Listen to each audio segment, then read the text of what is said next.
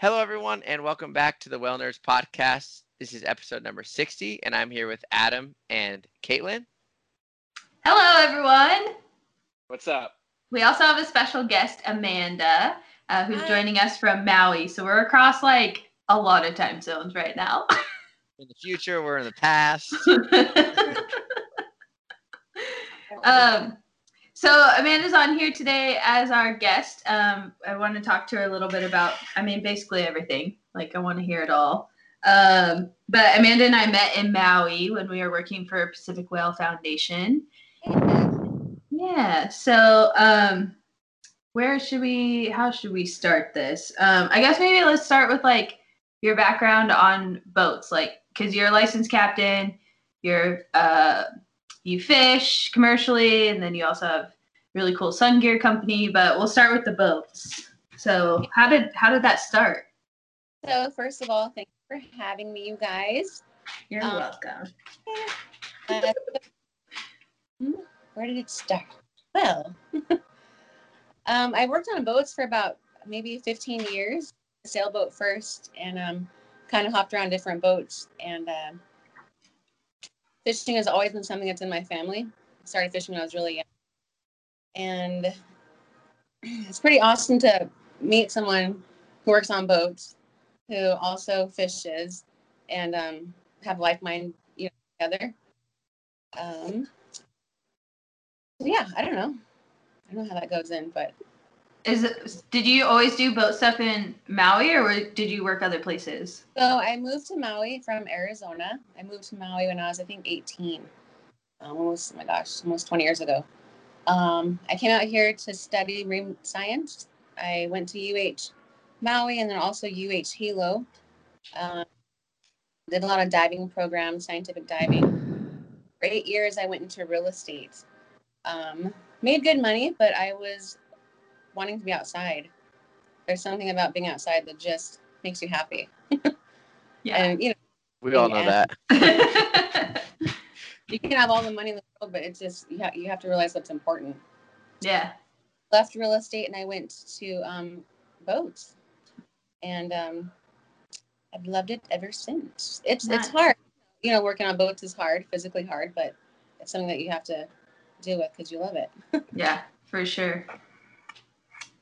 Yeah, I've definitely had days this season where I've been like, man, I can maybe do this for another 10 years, and then I got to think about something else. When you moved to Maui, was that your first job, was getting a job on a boat? No, moved to Maui, I worked in a coffee shop. Little coffee shop before, and then I just went to school, and it's pretty easy getting a job on the boat if you can swim and dive. Yeah. Yeah, there's a lot of that there. Yeah. That's awesome. So then you got your captain's license and everything when you were out there, right? Yeah. So I got, it's nice because Pac Whale has such big boats. It was pretty awesome to be, one of the only female ladies in the captain's course, and that you're getting the highest tonnage available, which is 100 ton. In class, they'd always be like, oh my gosh, the one woman in the class, and you're like, I'm getting my 100 ton license. Thank you. Yeah, when I did mine, I really don't even think I actually don't think there was a girl in my class, so that's really cool. Yeah. That class is hard, but. Yeah, it is. Right? I guarantee I would. I'm not allowed to say that, but I might not remember a lot of the stuff. No, think about it. Think about the captains that have been doing it for 45 years. You think they remember the CFRs and all that, like, to the T? No way. Well, and the CFRs have changed since they got their license. Exactly. And that's crazy because they don't make you. I'm probably gonna screw us and make us all retest, but they don't make you retest every 5 years. You do your drug test, you get your sea time in, and show them your CPR and first aid certifications, and that's really it to renew your license at 5 years. But we're both Part 107 drone pilots, and every 2 years they make us take an aeronautical knowledge test. Yeah. And it's like, I'm like, are you kidding me? I have to take this drone test, and it's actually pretty. There's a lot of like where we have the charting and stuff. The aeronautical charts are a lot more Really? extensive than the charts that we look at. Like, I mean, there's buildings, there's high mountains, there's, airspaces. There's like a lot to look at on the aeronautical chart versus the marine chart. So yeah, it's kind of crazy that we don't have to renew it with a test of some sorts. Like we don't have to do the alphabet or You just did your 5 year? I haven't done that. I just did my 5 year for the first time. Yeah. Are you I afraid? was Like, gosh. I was because I didn't know what I mean, like I was like, what do I need? And it's coming up in a month. And like, you always do something at the last minute. But it was really not hard at all. You really just, you go get your drug paperwork. You go get, you make sure you have your CPR and first aid up to date, which you do anyways. Yeah. So then you put those in, and then you have a C-time letter that from wherever you work or like another captain or owner of a company. And then you send that all in. And it's fairly easy actually. Nice. It's like you can literally Google 100 gross ton renewal, and it's like a checklist on the website. So it's pretty good. I actually helped Doug a little bit with his. I think he was trying to upgrade it to 200 ton, like on his next renewal. So he was like asking me questions, and I was like, "Oh, well, I just helped a captain with this. So like, here's where I looked everything up." Nice. Yeah. Doug. Oh, Doug. I do kind of miss him. Yeah. He's funny. So fishing, for a long time it was just like a hobby thing, right? But now it's more like a kind of like a side business for you and your fiance? Yeah, so I have two businesses. So I have Kappa Sun Gear LLC, and then I have he won't name the boat. I don't know, it's so weird. It's just H8512. I'm like, you have to name her. Wait, you're fishing on a boat without a name? Well, I mean, she has a name, but he like scraped it off, so I feel like weird. You can't do that without like scratching the name into the hole. You gotta do all this stuff. Call it your last name or something, Amanda or Padilla. So she's just the business name is HA8512. So yeah, commercial fishing, you got to do reports all the time, every month. If you go fishing and you sell fish, you have to do reports. Well, Lee lost his license because he never did reports, and I got mine. And it's not hard. You go online, fill out the fish you caught, where you caught it. But it's just being diligent in that. A lot of commercial fishermen lose their license because they don't do their reports. Big fun. Yeah. So we sell to 3 different restaurants on the west side of Maui. And basically we'll go fishing. We'll call them and say, hey, we got, uku, we have whatever kind of fish. And they'll say, perfect, bring it over. It's nice. It has shut down because of COVID, but it's just starting to pick back up again. So it's good. Is it rod and reel caught? Yep. Oh, that's so awesome. Yeah. I know a couple friends of mine that work with one of them is Bear Flag Fish Co. And they go out and basically catch yellowtail, tuna, whatever they can catch. But like when they catch it, that's who they sell to, is one of their people, right? And it's so cool that it's rod and reel caught. Like, yeah. Like, that means so much to me. I put that on my website, on Kappa Sun, on my Instagram, and I kind of like overplay it, but also I'm proud of that. Yeah, but it's so much better. Yeah, it's not long line stuff. And there still is a lot of long line in Maui, right? It's usually in Oahu.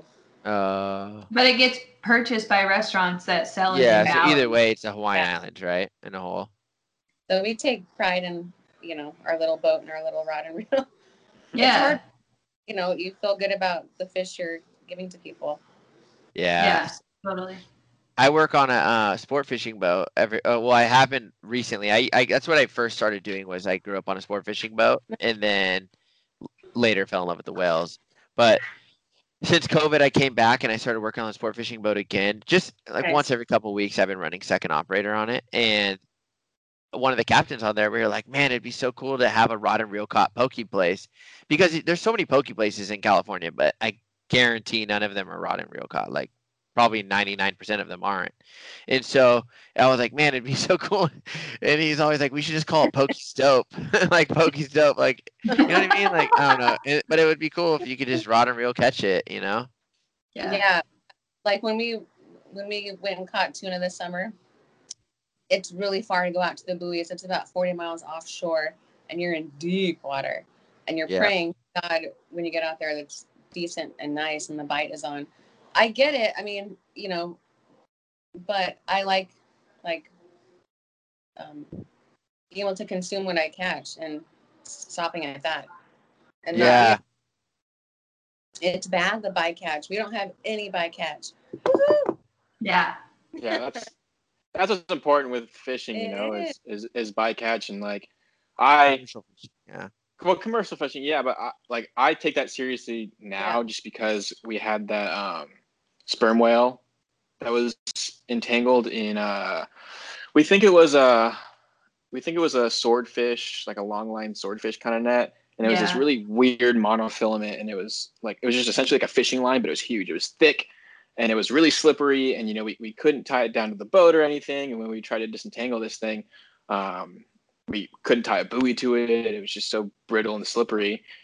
And, you know, ever since that kind of encounter that, you know, I helped out with, I've really made sure that, like, I honestly don't eat fish unless it's sustainably caught or I catch it myself. So stuff like that's really important, especially, you know, us whale geeks, you know, when you see a whale get caught up in fishing gear, it's really disheartening. And that's awesome. I think rod and reel is the way to do it. And if you can get more people to do it, I mean, that's the way to go, right? It's just kind of incentivizing a more modern way of fishing.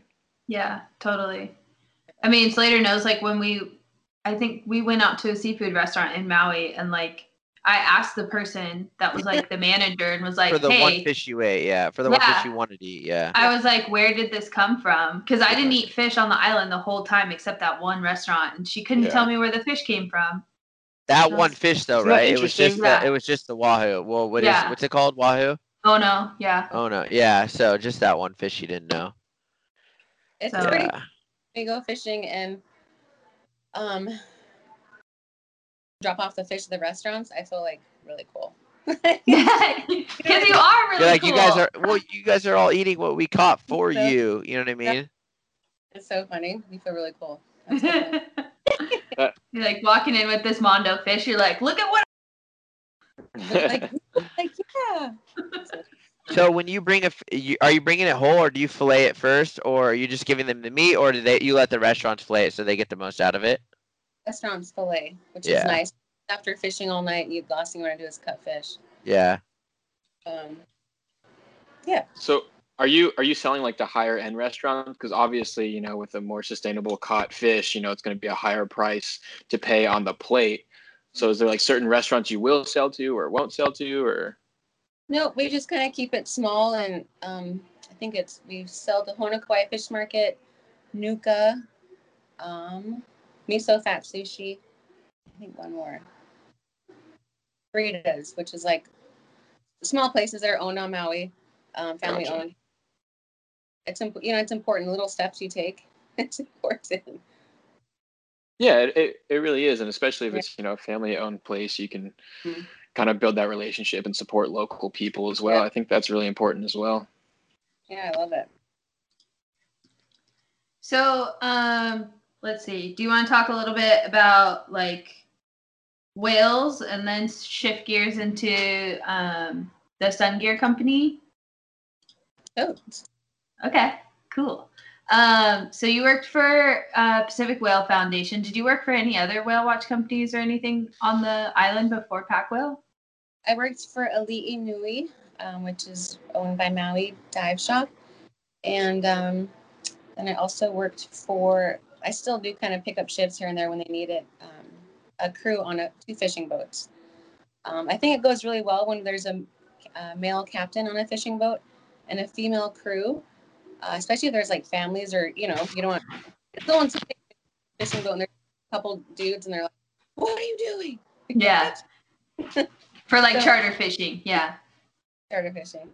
But it's cool. The company, Maui Fun Charters, they go for ta'ape, which are an invasive species. Good to eat, but they actually target that species because, you know, they feed it to tourists, but it's a good fish.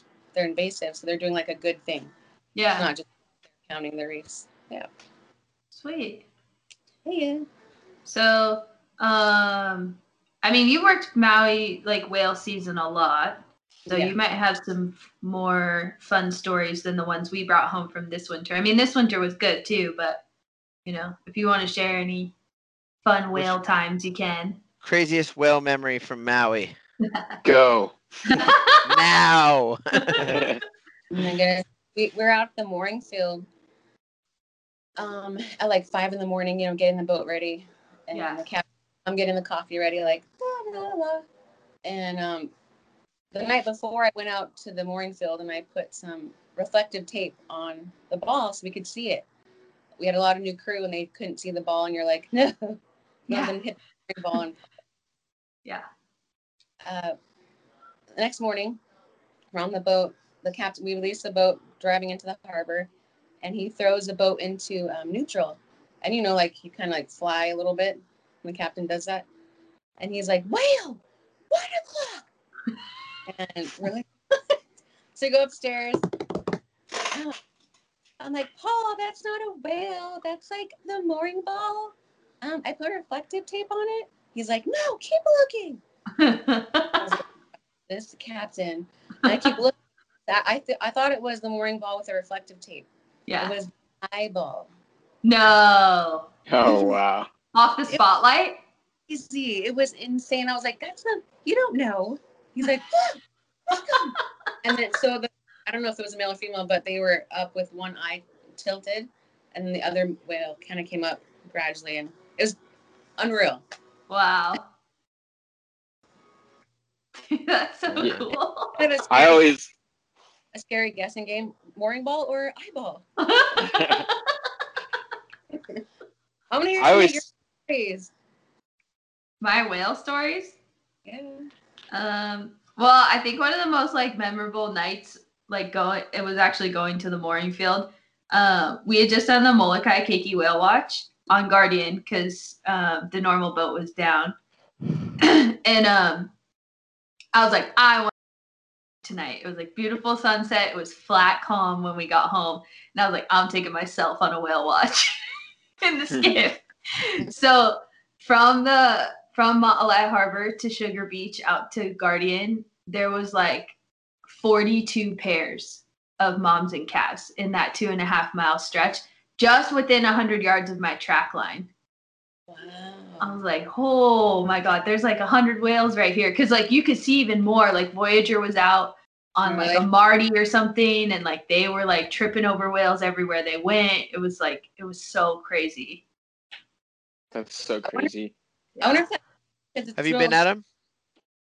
Never been to Maui. No, I want to go this year, but you never know with COVID and Wah, stuff. But I know. Yeah, it's probably not going to happen.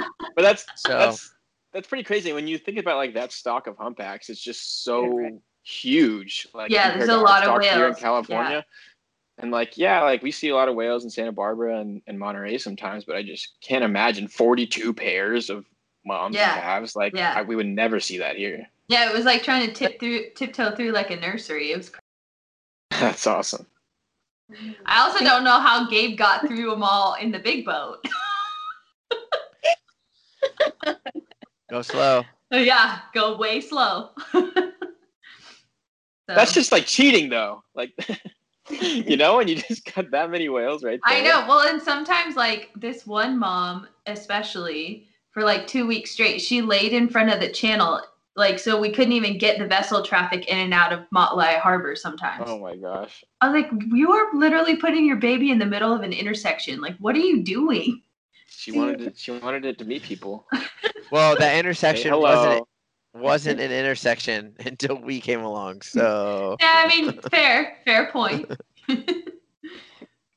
So that was one of the craziest ones. Was like it wasn't on an actual trip. Oh, but the other one that was really nuts was we had I was whale watching on Odyssey, and we were coming in from a trip, and like there was this huge competitive group starting to break out right in front of the harbor, and some other boat was there. It was a different company. I forget who it was. They were there, and they were like, hey, I think we have like an abandoned calf. Like these whales are all freaking out, and there's a baby like not with a mom. And So someone called Protector from the research department, and they went out because they were like, well, it's right there. Just go figure out what's going on. So then we come out on the next whale watch, and it was this huge competitive group, probably like, I don't know, 10 consistent whales chasing around a mom calf. And like what we think now after watching it for like an hour, it was like a yearling. So that mom had both babies with her. Wow. But like, they were like, it was like killer whales watching them try and beat up a gray whale calf. Like they like launched the little baby whales in the air. Like these males were like charging after the female so hard they like punched the calf in the air or the yearling in the air. I was like, whoa, what is going on? Wow, that's insane. Yeah. Caitlin, what's that called when? Because I know Gary in the Pacific Northwest, Gary J27. Yeah. Him, and I don't know who else. I forget who else has seen it. I think Jeff and them saw it too, but I forget the whale who did it. But they killed a calf. The male killed a calf. There's a male and a mom. Yeah, patricide. Yeah. There's a male and a mom. Yeah, I mean, I had just never seen humpbacks like actually get another humpback whale airborne. You know what I'm saying? Like, yeah, that must take a lot of strength. Yeah, like, but I mean, also in competitive groups, like it's usually adults versus adults. So and they land on each other more than lifting each other up. Yeah, but like there was a couple times where like it was just like when you see killer whales like do 2 hits in a row and then like the gray whale calf goes airborne. Like it was like that, but with the humpback calf, and I was like, what just happened? Wow, that's crazy. You know, a big male humpback could easily kill a calf. Like, yeah. So. Well, think about like probably easier than killer whales could. Think about like every other animal on the planet. Like when you're a male and you're trying to mate with the female, like lions kill the babies, like a whole bunch of different species kill the babies. And it's interesting that whales, for the most part, they don't. Yeah. Yeah. So which is so disrespectful because that still the person you're trying to mate with just created a baby and they went through all that, those months of doing that. It is, man. That's neat. Well, at least in the cetacean world, like it's such a tax on resources physically to have a calf. Like if you're a porpoise, dolphin, whale, beaked whale, whatever, that I feel like it would not lead to further survival of your species to force the female. Yeah, you can't force the female to go into estrus again right away because she's underweight and she's undernourished. And so like the next fetus wouldn't survive anyway. But like sea otters and seals and sea lions, like they document patricide and then like immediate mating in all of those. But that like but they're feeding year round, right? Yeah, and their migrations are not nearly as big as like whales and dolphins and porpoises. I wonder if it also has to do with like seasons, like there's a mating season and a breeding season, and I feel like maybe other species can kind of mate throughout the year. There's not really a limit to that. Pinnipeds have a season. Pinnipeds do have a season. Yeah, you're right. But otters, I mean, you see like peaks in certain times of year, but they have pups all year. So, I want to know why do mysticetes have like mating seasons and feeding seasons, but like odontocetes seem to not? Like we see common dolphin babies year round. Well, common dolphins just mate all the time. But or killer whales too. Like you can see killer whales being born like whenever, just like when. I don't know. It's kind of interesting. I never thought about that. Yeah. I mean, I have some theories, but like a lot of the species are not well enough studied to know. But I think like you see calves immediately after whatever gestation period at the peak of summer feeding or at the peak of the feeding season is my theory. So like, yeah, that makes sense. If a gestation for a dolphin is 9 months and like peak summer feeding for common dolphins is August and September, then you're going to see the most calves throughout the year 9 months after that. That's my theory. Too. I guess like with the southern residents, like they kind of have babies being born. Like they had 2 new calves within like a week or 2 of each other. So I guess maybe that's. So then also with like southern residents, they get in these big social, right? Like when all 3 of the resident pods come together. I also suspect that's when peak mating is happening. So then that's how you end up with a whole bunch of females giving birth at the same time because they all got pregnant probably at the same social event. Yeah. Yeah, it's a normal occurrence. That's crazy because when you look at like the Southern residents, like typically everybody says like they always have like a super pod, like they see one, the first one, and like I think it's May or March, but since they don't see that as much anymore, I wonder if that has an effect on how many babies are produced. Oh, for sure. It's because they're focused on trying to find food more than they used to. I know. So I know, but they used to always have multiple super pods a year. Yeah. But now they see. I think when I was there last in 2019, we didn't see one. Yeah. So, and I think this year they actually did have a good super pod, an actual super pod where all three pods were together. But yeah, that's so interesting to think about.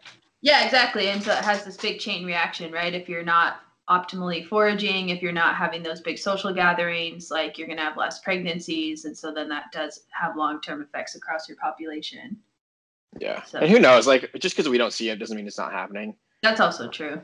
I mean, they have the whole ocean to roam around in, and we're not always right there. Yeah, exactly. So, yeah, so you guys you're in Massachusetts, like I've never seen a different like season. So like you guys have like they're feeding up there, right? Yeah, so we're Slater and Adam and I have all worked in California, which is also like the Mexican humpbacks feeding ground for the summer. But in Massachusetts, they're I feel like they're a little bit more strict on this season, or at least the companies are, because of the weather.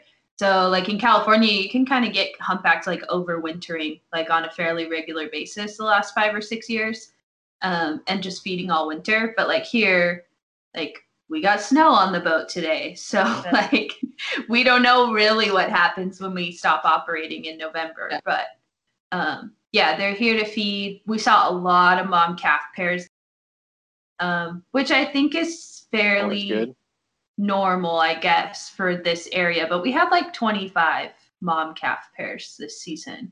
So when they're in the grounds, do they kind of like you've seen their behavior out on the way? Yeah. And they kind of themselves. How is it over there when they're feeding? Do they like kind of work together? If there's a lot of food, yeah, they'll come together and like work together. And like our whales out here do bubble netting, not quite like the Alaska whales, but like they will use big bubble rings or clouds. And they also do like this kick feeding thing where they like slap the water with their tail a couple times. And then they might even blow bubbles underneath it and then come up in it. But oftentimes, like if the food is spread out or if it's not at the surface, then you'll see like one whale here, one whale there, maybe a pair together. So they can be kind of just like off on their own, doing their own thing. But sometimes, yeah, you'll see them get going together. Actually, some of the best surface feeding I've seen is in California so far. This year, we didn't have a lot of it out here in Massachusetts. So, but we had, oh my God, guess what came up on my Facebook memories from 5 years ago, Slater? 5? 5. Have we been friends that long? I don't. I had a feeding group of humpback whales in front of Moss Landing. 32 whales in one group. What? Yeah. Oh my God. I have a video of them. Yeah, I have a cell phone video of them. They're all swimming in a line after they all came up with the sea lions. They had like probably 600 sea lions with them. And they all fluked, like just swimming right next to the boat. And so there were, because they all fluked right one after another. 32 whales. Was that 15? Can I stalk you on Facebook? Caitlin, was that 15 or 14? 15. Okay, Adam. Margot and I went up there in 15 because we had just like started getting together, you know? We went up there and that was when I think I went up there for some all-day trips, but we went up there in September. Yeah. We literally had so many whales by the boat. It was actually I've never seen it since. He lost his mind. That was why I was like, I have to move to Monterey. Like it's a no-brainer. like there was, I can't even explain to you the feeling or like the sight that I saw that day. There was all the way until sunset. And then it was, I mean, I had a group of 11 at one time lunch feeding, 11 whales at one time lunch feeding. Dude, we don't see that anymore. Like even in Monterey, like I Well, I mean, we that do. was, There's days that happens, but 11 whales. Yeah, like I mean, I've had some days like that for sure. those huge groups was like really only that year, maybe the year after. I But can show you. It was something that was just like the seasoned captains were like, "Are we in Alaska? Like, what just happened?" Well, there were some days that when Chris Eubank was around, Caitlin, Yeah. the first year, 2017, Yeah. that the whales were right in front of Monterey, literally a mile and a half out, that we had like groups of like 7, Yeah. or more lunge feeding together.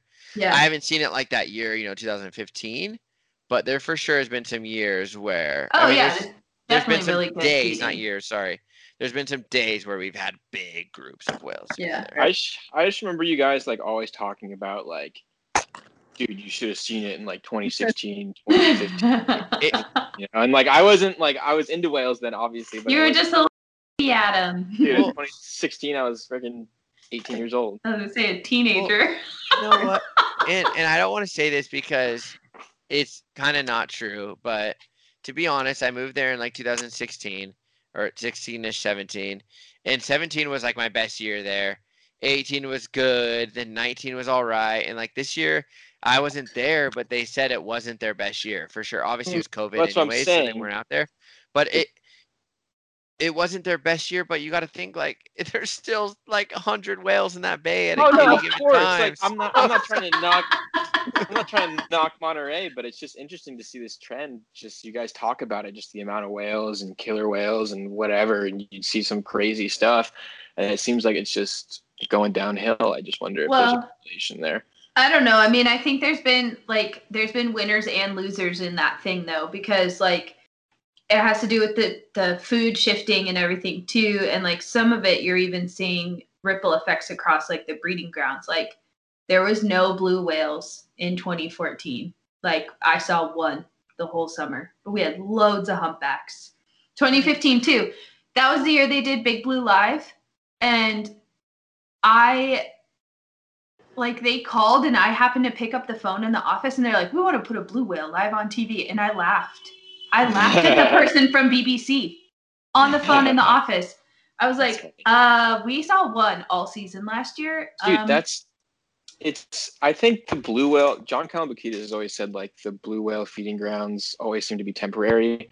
Like the one in Santa Barbara, like last year in 2019, we saw, again, same thing. We saw one blue whale. And this year was like a record year. Like it was like the best year we've had in a decade. Yeah. Like we had whales from June 5th all the way to like now. Like I saw a blue whale today. Like they're still here, which is crazy. Yeah. Well, it's funny you say that. It's crazy because the video that I got, that's technically going to be in a documentary, hopefully. That video with the blue whale with the Pacific white-sided dolphins. The right-side, yeah. Yeah, that was shot in October, late October in Monterey, but there wasn't one blue whale. There was like 50 blue whales in Monterey Bay. Was that last year? Yeah, and I've seen them in 2 years ago. 2 years ago. We've seen them in December. I've seen them in January. Like it's like as much as we say they're only during the summer months, it's totally changing. Right. Like they have to eat so much that I think that as much as they have this like we're here feeding, then we're gonna leave. They gotta feed. So if they haven't fed enough, they're probably not gonna leave. It's interesting you say that because the whale we saw today, we've seen him for the past probably week or so, on and off. There's been a few days where we haven't seen him, but he's pretty skinny, and like I assume he's been here the whole summer feeding like the rest of them. Like we literally had 50 whales feeding at one point, and I just wonder if that guy just was late to the party or he was feeding somewhere else and now he's trying to scoop up the leftovers or what. But he looks pretty skinny, which is you think all the whales now would be fat and ready to head down to Mexico. Yeah. Well, and so I was going to circle it back to Maui too, because like this last whale season, I mean, you could speak more probably from like your own anecdotal experience, Amanda, but like it seemed like all the whales were late, but they all showed up. Like it was a big year compared to the previous 4 or 5 years for sightings. Yeah. So, I mean, that's like, it even affects the breeding grounds too. Because I remember when we were having crazy whale numbers in Monterey, in Mexico, they were like, "Where the hell are all of our whales?" And I was like, "We have them, sorry."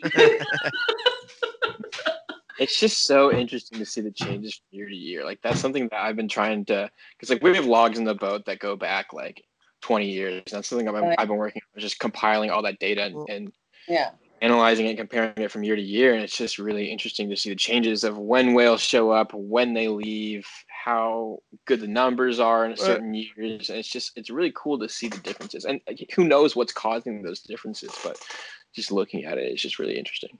And it's weird because it kind of almost means that they're getting a shorter breeding ground, right? I mean, feeding ground. Like for the gray whales, if they're, I guess, is it shorter or is it longer? If they're leaving later, there's, then it's longer, but it depends on how long they stayed in Mexico too. Well, that's interesting too, because like the gray whale, like luckily the gray whales seem to be the only ones on at least this part of this part of the Pacific Ocean that have had a UME or unusual mortality event. Luckily our humpback population seems to be stabling out. Our blue whale population seems to be stabling out. So, hopefully that doesn't change. But you could say the same thing with fish too. I mean, like look at the way the tuna's migrations have changed, timing wise, numbers wise, size wise. Yeah. All that kind of stuff. And I feel like that's all related. And you really just look at how we're treating the oceans and stuff. But a couple of years ago, everyone was like thinking that the whales are moving further offshore. I don't know if that's due to like boat traffic or the noise or whatever. Have you guys seen that over there by any chance? Like collectively, like thinking like, oh my gosh, we're going further and further out to sea. Yeah. Well, in Monterey, like the underwater feature is a big canyon near shore, and so that like kind of like sucks everything in typically. But yeah, there are years way in the past where like they're like, oh, we normally used to watch whales like way offshore, and now they're closer inshore. But also in Mexico, they were thinking some of it had to do with the temperature. So like they're like, dude, the whales just seem hot. Like the females are staying way down low, like below the thermocline, trying to stay in the cold water. Stay cool, yeah. Yeah. Interesting. That's interesting. Yeah, we do. I don't know. Here in Santa Barbara, it's like we run 4.5 hour whale watches. Like sometimes we do the 8 hours, right? But for the most part, we're not really going past the islands, so we don't know what's necessarily back there. And a lot of we're the only company here, and a lot of the fishermen either A, don't know what they're looking at, or B, don't report it. So, I mean, obviously there's no reason for them to, but so we only have the sample size or the experience with like whales that are less than 26 miles from the coast. Yeah. Also here they're feeding, so I really don't think the whales care about what's near them or around them as long as there's food. Like if they're focused on food and they're following a big school of sardines or anchovies, depending on where they're at in the, it's like they're gonna follow that food. If it's in towards the beach, they go all the way in on the beach. So whereas in Maui, they kind of like there's no food, so the only thing they're doing is either breeding or calving. And so if they can avoid whatever they're trying to avoid and moving offshore, it just might be because of that, and obviously temperatures. Yeah, it's interesting because like it seems like in Santa Barbara this year we had a whole ton of krill, and in like the peak summer months where we normally have a ton of anchovies, we didn't really have any. And who really knows where that was. It was probably up north. We just an hour north of us, Avila Beach had tons and tons of humpbacks the entire summer. So maybe the food source was just up there, and our normal humpbacks that we see here were just not here this summer. But luckily they're back. We had 7 of them today, so that was good to see. Today was actually so weird. We had like right out the gate when I woke up this morning, I always checked like the fog map, and it was like clear skies, beautiful day. I was so hyped. And then when we left the dock, I was like, where the heck did this fog come in? And when you look at like NOAA's like fog chart map, it literally looked like a little mini hurricane. Like it was just like this huge fog map. And as we were going out there, it kept following us, and like we were literally stuck in fog the entire time until the islands. And then we finally got to the islands. We got like a little bit of a break. Then we found the blue whale. Then we got even more of a break, and we eventually found humpbacks. But just so frustrating. We were like, "Get out of this fog! It's chasing us." Was it calm though? It was calm, probably, huh? Yeah. Yeah. was pretty calm. Yeah, when the fog's calm. there, it keeps the wind down, so it usually is pretty nice. Yeah. Until the end of it, when it starts clearing it, then it starts to get breezy. Does it ever get foggy in Maui? We were on the water, I think 2 days ago, and there was a big storm, and I was like, why are we going out? But it was, we caught at the right time, and it was fog everywhere except where we were. Oh, so really? It was beautiful being on the water, in the moonlight, and like there was a storm to the right of us, storm to the left of us, heavy clouds, and we're like right in the middle of it. It was just pretty special. So nice. I don't think I've seen fog up on the mountain, but I've never seen fog on the ocean there. Once, like, a couple times. That'd be crazy to have that all the time. Yeah, it is. We listen for whales when it's foggy. Yeah. Yeah. And then like if you're on a small boat, you have to like shush the passengers because you're like, no, I'm really trying to listen for the whale. It's funny. Fog is a pain in the butt sometimes, man. Yeah. So let's switch gears a little bit. I want to hear more about Kappa Sun Gear because that's your new baby, basically. And I love your stuff, as you know, because I ordered a lot of it. Thank you. Support. Yeah, so Kappa Sun Gear, we kind of, I think December of last year, I kind of started thinking about everything, and it's nice in my office. I have like a little time frame to kind of keep track of where you started, where you're going. The biggest thing was having a business plan and kind of knowing, setting that out from the get-go, knowing where you are and where you want to go.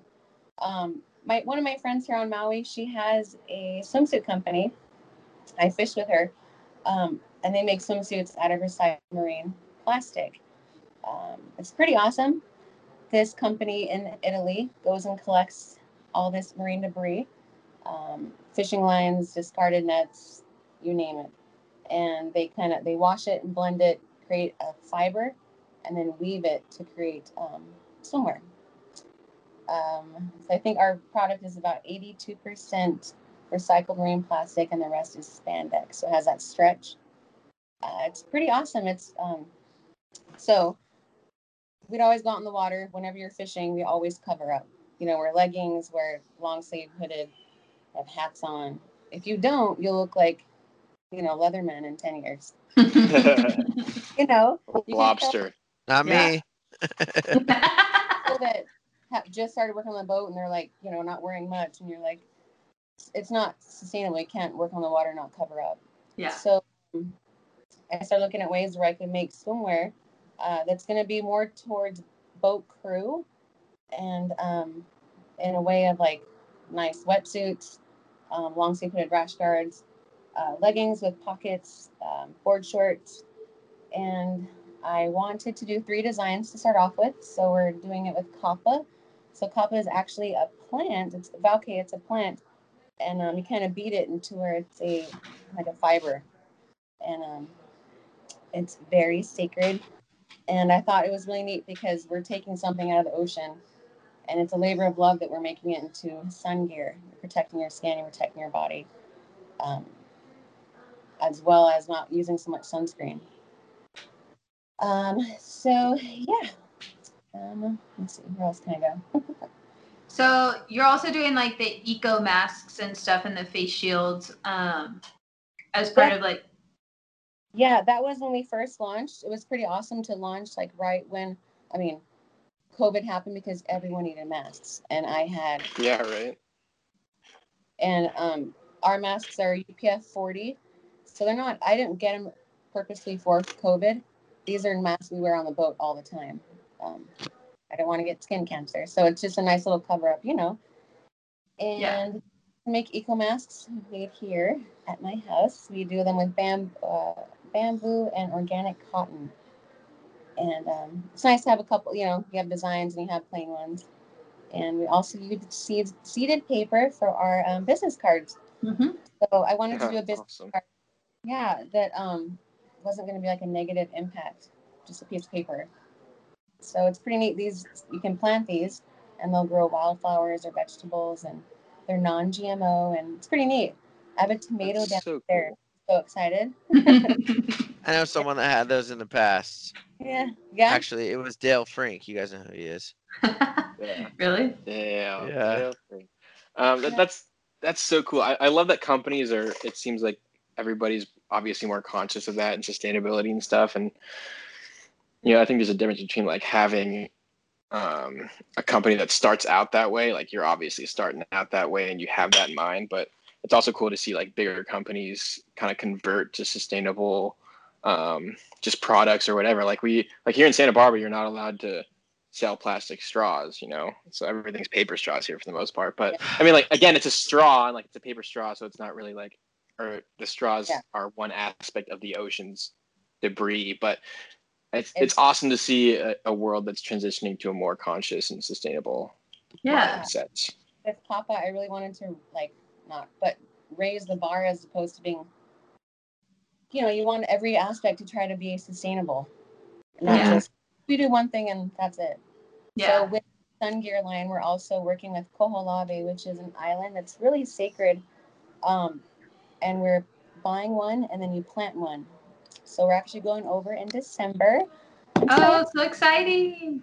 We're going to go plant around 800 to 1,000 plants. And it's neat because it's not just going out there and planting. It's very educational. So they use that island, celestial navigation. They named, I think, 400 different winds. It's a pretty magical place to go. So I'm so excited. So buy one, plant one. And that launched, I think, about 3 months ago. Right on. Yeah. That is awesome.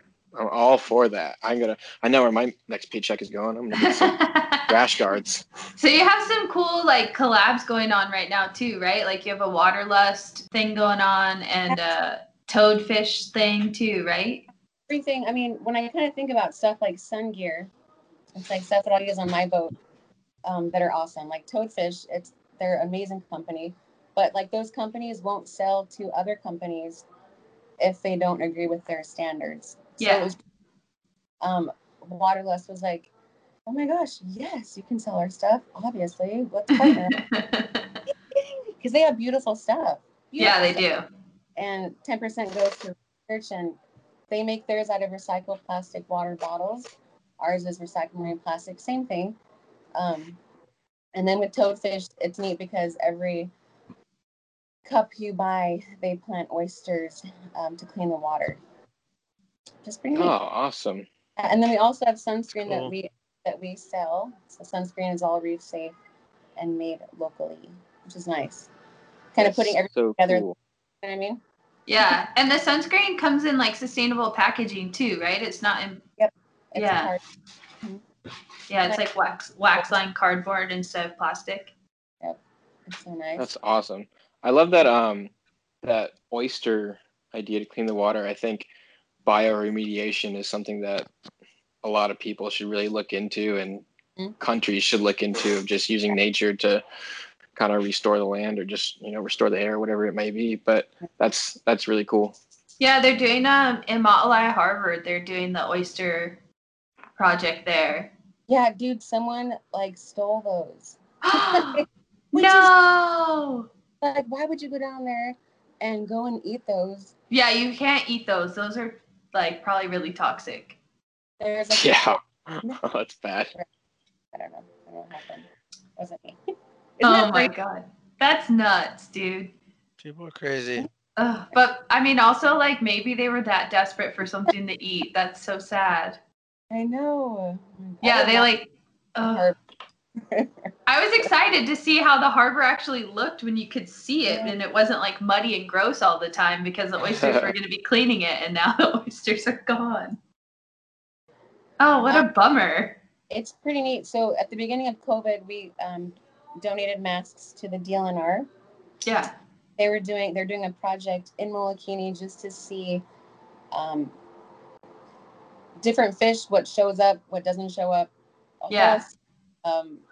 Without tourists. Yeah. And they're with tourists. And hopefully, I was really excited because hopefully that will help minimize so many people. You have to have limits on stuff. It's not okay when you just come and you're like, no. There has to be some baseline to where, so many boats are allowed and that's it. Yeah. Yeah, I agree. And the same thing with the project on Oahu, at Hanauma Bay. Mm-hmm. They're doing another project over there too, looking at how the reef's recovering now that there's no tourists coming from the beach. Yeah. It'll be interesting to see what they find, but I remember because I was there for the first month. Yeah. There was more and more aluas and knife jaws and chubs. There was a lot more big fish on the reef. As the weeks went by, when there was less and less people, even just on Turtletown on the South Shore, and lots of turtles. Science is so cool. Science is so freaking rad. Science rules. Science rules. Cool, opportunity for them to look at all this when everything's shut down to and you didn't have to put a bunch of people out of business because you wanted to do your study. You didn't have to it was just you seized an opportunity, right? A lot of people unfortunately are put out of business, but it's not for the sake of the science. It's something else happened, so they're taking advantage of the study period. So I think it's cool. Unfortunately, I think we're going to learn that we're having a big impact on the reefs, and people are not going to be happy about that because they want to go out and make their money. Yeah, I really hope when Maui resets that they can control tourism, because it's not fair, to our reefs, to our fishes, to our oceans out here.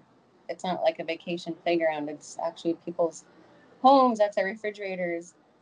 Yeah. And that's what we take, Yeah, and it's just a further testament to the already long history of exploitation of the Hawaiian Islands, right?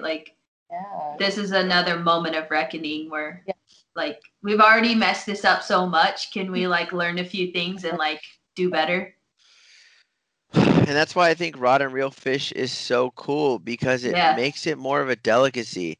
And that was the first, I forget what it was, but I forget where I learned or read about this stuff, but is how sushi used to be a delicacy.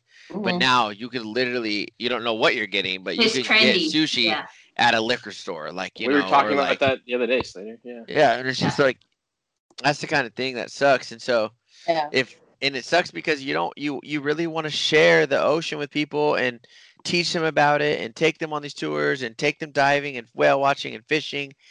And then it's but at what extent, you know what I mean? So do you need to charge more just to make it more of a delicacy still? But you can't charge too much because then you can't have people be able to come. Because it's hard, yeah. Why do we love whales, Adam? But it's just it's that's a huge thing in the Pacific Northwest, right? Is everybody's and trying to take down the whale watch companies, but it's listen, we're the only ones keeping an eye on these whales on a daily basis. We're the ones, reporting their health. We're the ones that spend the most time with them and educating the public about them and taking people out to see them and putting some sort of maybe some monetary value on these whales. But it's just at the end of the day, we're still out there on these diesel boats, polluting their environment and making noise and It's where's I think there needs to be some sort of balance, but at the same time, it's just we love these animals and we want to do what's best for them. Well, and you have to. It's such a struggle. I think that polluting the ocean, as far as diesel boats and gas engines and all that stuff, that will change over time for sure. We're seeing it with cars now. It's for sure going to change over time. But can you imagine a tanker, freaking 300 million thousand billion ton tanker running off of an electric engine? Well, but could it also run off a more efficient engine that's not using basically crude oil and really old machinery and no exhaust rules? A nuclear fission plant on it. Oh God! But I think that it could still be improved because they run on bunker fuel, which is basically you could feed this thing whatever as long as it looks like oil and it will combust it and make the engine go. It's crazy. They'll figure it out, dude. There's so many smart people in this world. It's coming. It's just, do they want to do it now, or they're being lazy, or and whatnot? Yeah, I don't know. Electric boats sounds so cool, but how many years away is that? Yeah. Just for where it can be affordable and actually people can actually make implement it. Yeah. It'd have to have like being electric. I don't know, solar or something like that. It'd have to. Something that could just keep it out there longer than 8 hours, right? Like you're driving 40 miles not out. Even, dude. You could do a freaking 4-hour whale watch. No, but she's commercially fishing and she's going 40 miles. She's not doing 100 miles per hour, so she's going to be going, even she's doing 25 miles an hour, like, you know what I mean? 40 miles is quite a bit How long away. are your normal fishing days, Amanda? How about 18 hours? Woof. Yeah, you want her to die out there? You want her to? No, I'm talking about whale watching, bro. I'm a whale watcher. Dude. I'm talking about my 4.5-hour whale tour. All right. Well, and then like to circle back to the delicacy aspect of it, and like trying to set a price point, right? Like you also have to walk the line of like becoming exclusive because of the price point, and then you're like denying the opportunity for people to come out and be in nature just on a financial basis, right? Yeah, like, exactly. And like oftentimes I feel like the people that can't afford it are the people that actually need to be on the trip the most. 100%. I've said that for like a long time. It's like, so then that becomes a whole nother piece of the puzzle. Why is everything so complicated? Why can't the world just be nice? Because science, Adam. Because we all have a conscience. That's why it's complicated. That's true. Because half of us care too much. How long have you worked on fishing boats for? A long time? Slater? Me? Yeah. So when I was 13, my next door neighbor started picking me up and taking me onto the fishing boat every weekend until summer. Then I went literally every day. And then when I was 15 and a half, my school signed off and my mom and my parents signed off for me to start working, like getting on payroll at the company. That's and awesome. so basically I worked there for I think it was 10 almost. Well, it was like 8 years, and then I moved to the whale watch boat. But yeah, so I was on the fishing boat for 8 years, almost full time, and then I moved over to whale watching. Yeah, I fished. Came to the light side. I fished a lot. Then I went to whale watching and all like the whale tours.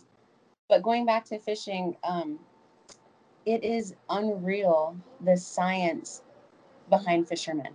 Like that's like sometimes so many, now biologists have just fishermen don't know.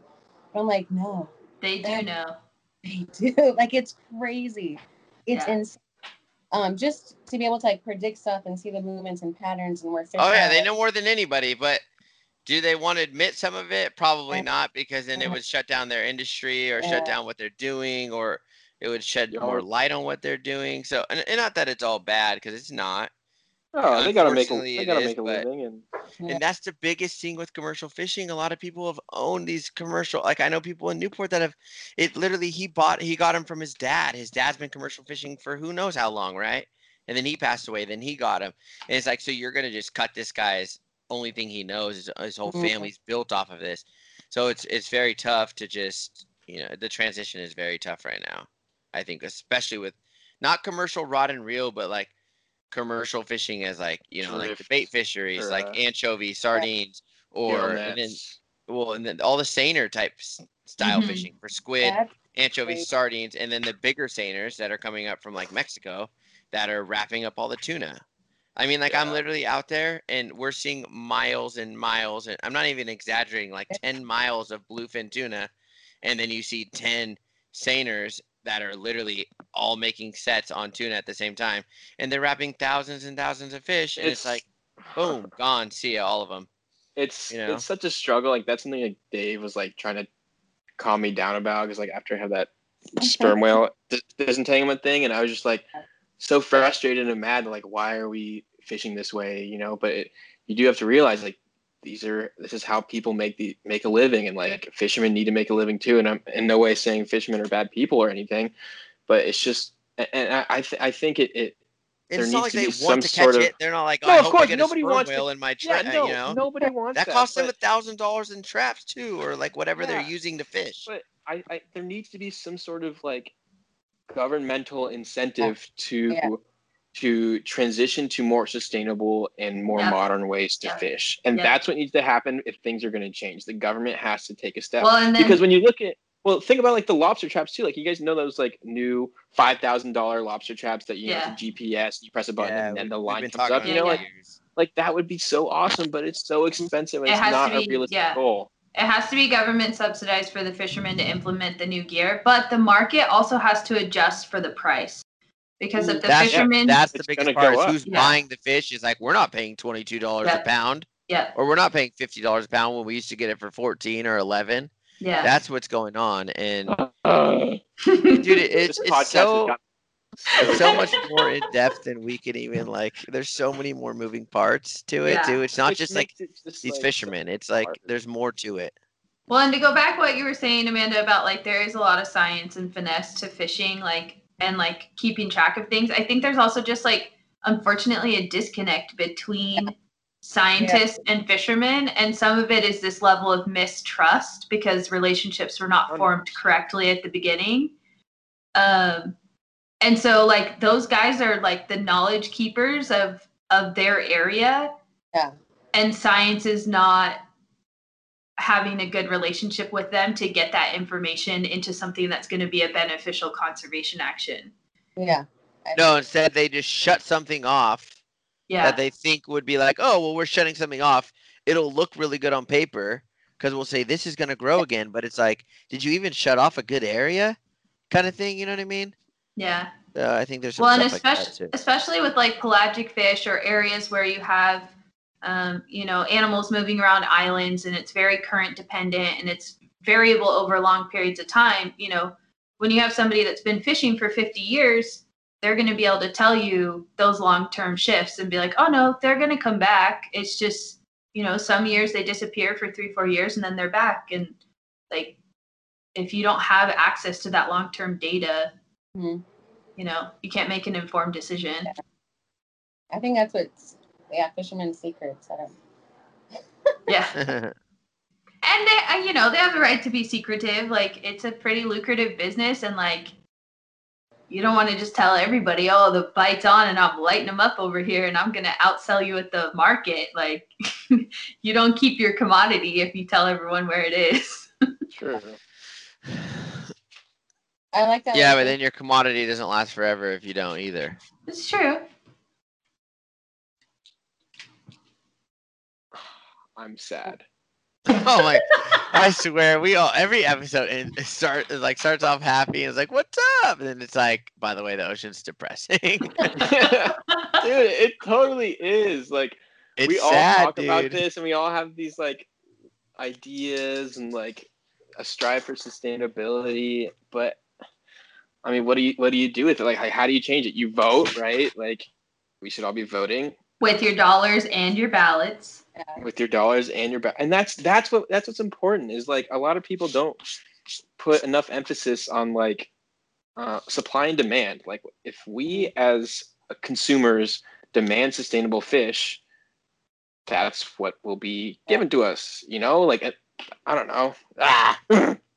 So to end on a high note, Adam, because you're just you're spiraling. I am spiraling, man. If you want to support a sustainable business like Amanda's, where can people find that to get connected with you guys? So it's kappasungear.com, and then we're on Instagram and on Facebook. And yeah, I designed the website myself. I'm pretty proud of it. It looks good. Yeah, I was just looking at it. It looks good. Typos, let me know. All the cool other stuff is on there, and I'm really so excited just in the year of kind of launching. I thank God for Kappa because, not having anything to do if I didn't have Kappa Sun Gear to work on, oh my goodness.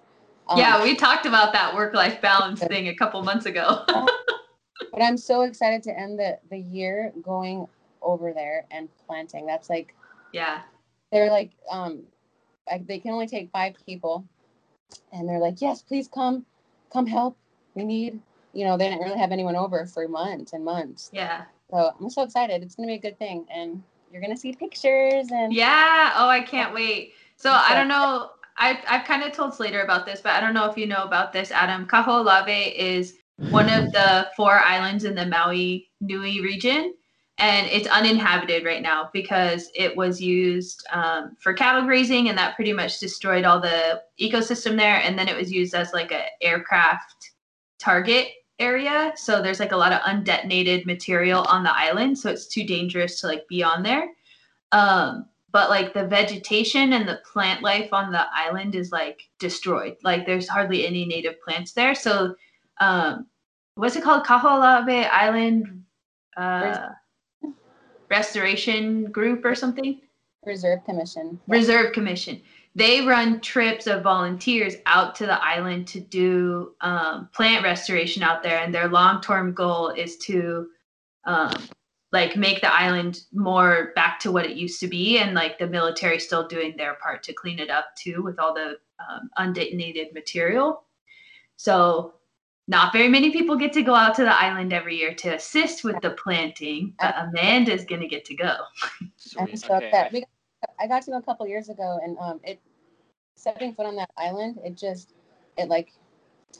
touched me. I was like, oh my gosh. Yeah. This is true. And this is a great way to give back and not, Yeah. And I like that it's local. Like, I mean, doing the global reach stuff is important too, but like, especially something like Kaho'olawe for Hawaii, like that's a good local project to support. I'm so excited. Yeah. It was so funny. To go over there, you got to sign kind of like a big, long waiver. Yeah. It's a little intimidating. Sign your life away. Yeah, if you blow up, you can't sue, and you're like, don't walk by the sticks. The other way. Oh my goodness. Well, I'm so excited for you, and I'm so glad you came on the podcast because you're doing all kinds of really cool stuff that's like right up our alley. Dude, my mind is like boggled. Yeah, thanks for supporting, and it's one step at a time. I can't get too overwhelmed. Yeah. One time. Well, when things kind of resettle, I want to come back. So, don't forget me when you hit the big time. Yeah, right. I have 2 extra with your name on it. Oh, I want to come there in like February. Usually, the last 2 years I've gone like either Really? January or February. Well, I think last year I went twice, right? Yeah, you came in December, like right when Amber and I got there. You're like, I'm coming. Where are the whales? There was whales there, though. There was whales. I saw whales. So yeah. And then you came again in February. End of February, like right before it shut down. You came at the end of February. Hey, if you want me to come once a weekend, just say it. I need to travel more. You want to go, Adam? You want to go this year? Yeah, dude, I want to go see some freaking humpbacks. The only thing is COVID there is a lot more serious. Yeah. So be gentle with Maui. Wait, maybe we should. Yeah, we can't really go. Yeah. Next year, 2020. Hey, we might be able to go. You don't know. I don't know, man. But just be gentle. The islands are fragile. Yeah, that's all I can say. But well, thank you so much, Amanda, for coming on the podcast. Thanks for having me. Of course, guys. So go ahead. I like your whale mines. It's like so fun. So like, it's cool. Just a bunch of whale nerds. Hey, whale nerds are my kind of people. Okay. Hey, that's me. So if you don't follow us on Instagram, which I know Amanda now follows us, but it's at Whale Nerds, you can also follow her at Kappa Sun Gear on Facebook and Instagram for either of our platforms. And thank you very much to our Patreon subscribers who always support us while we're recording our episodes, and to everybody who's listening. And we will see you next time. Thanks so much. Thank you. Thanks, guys. Bye. Peace.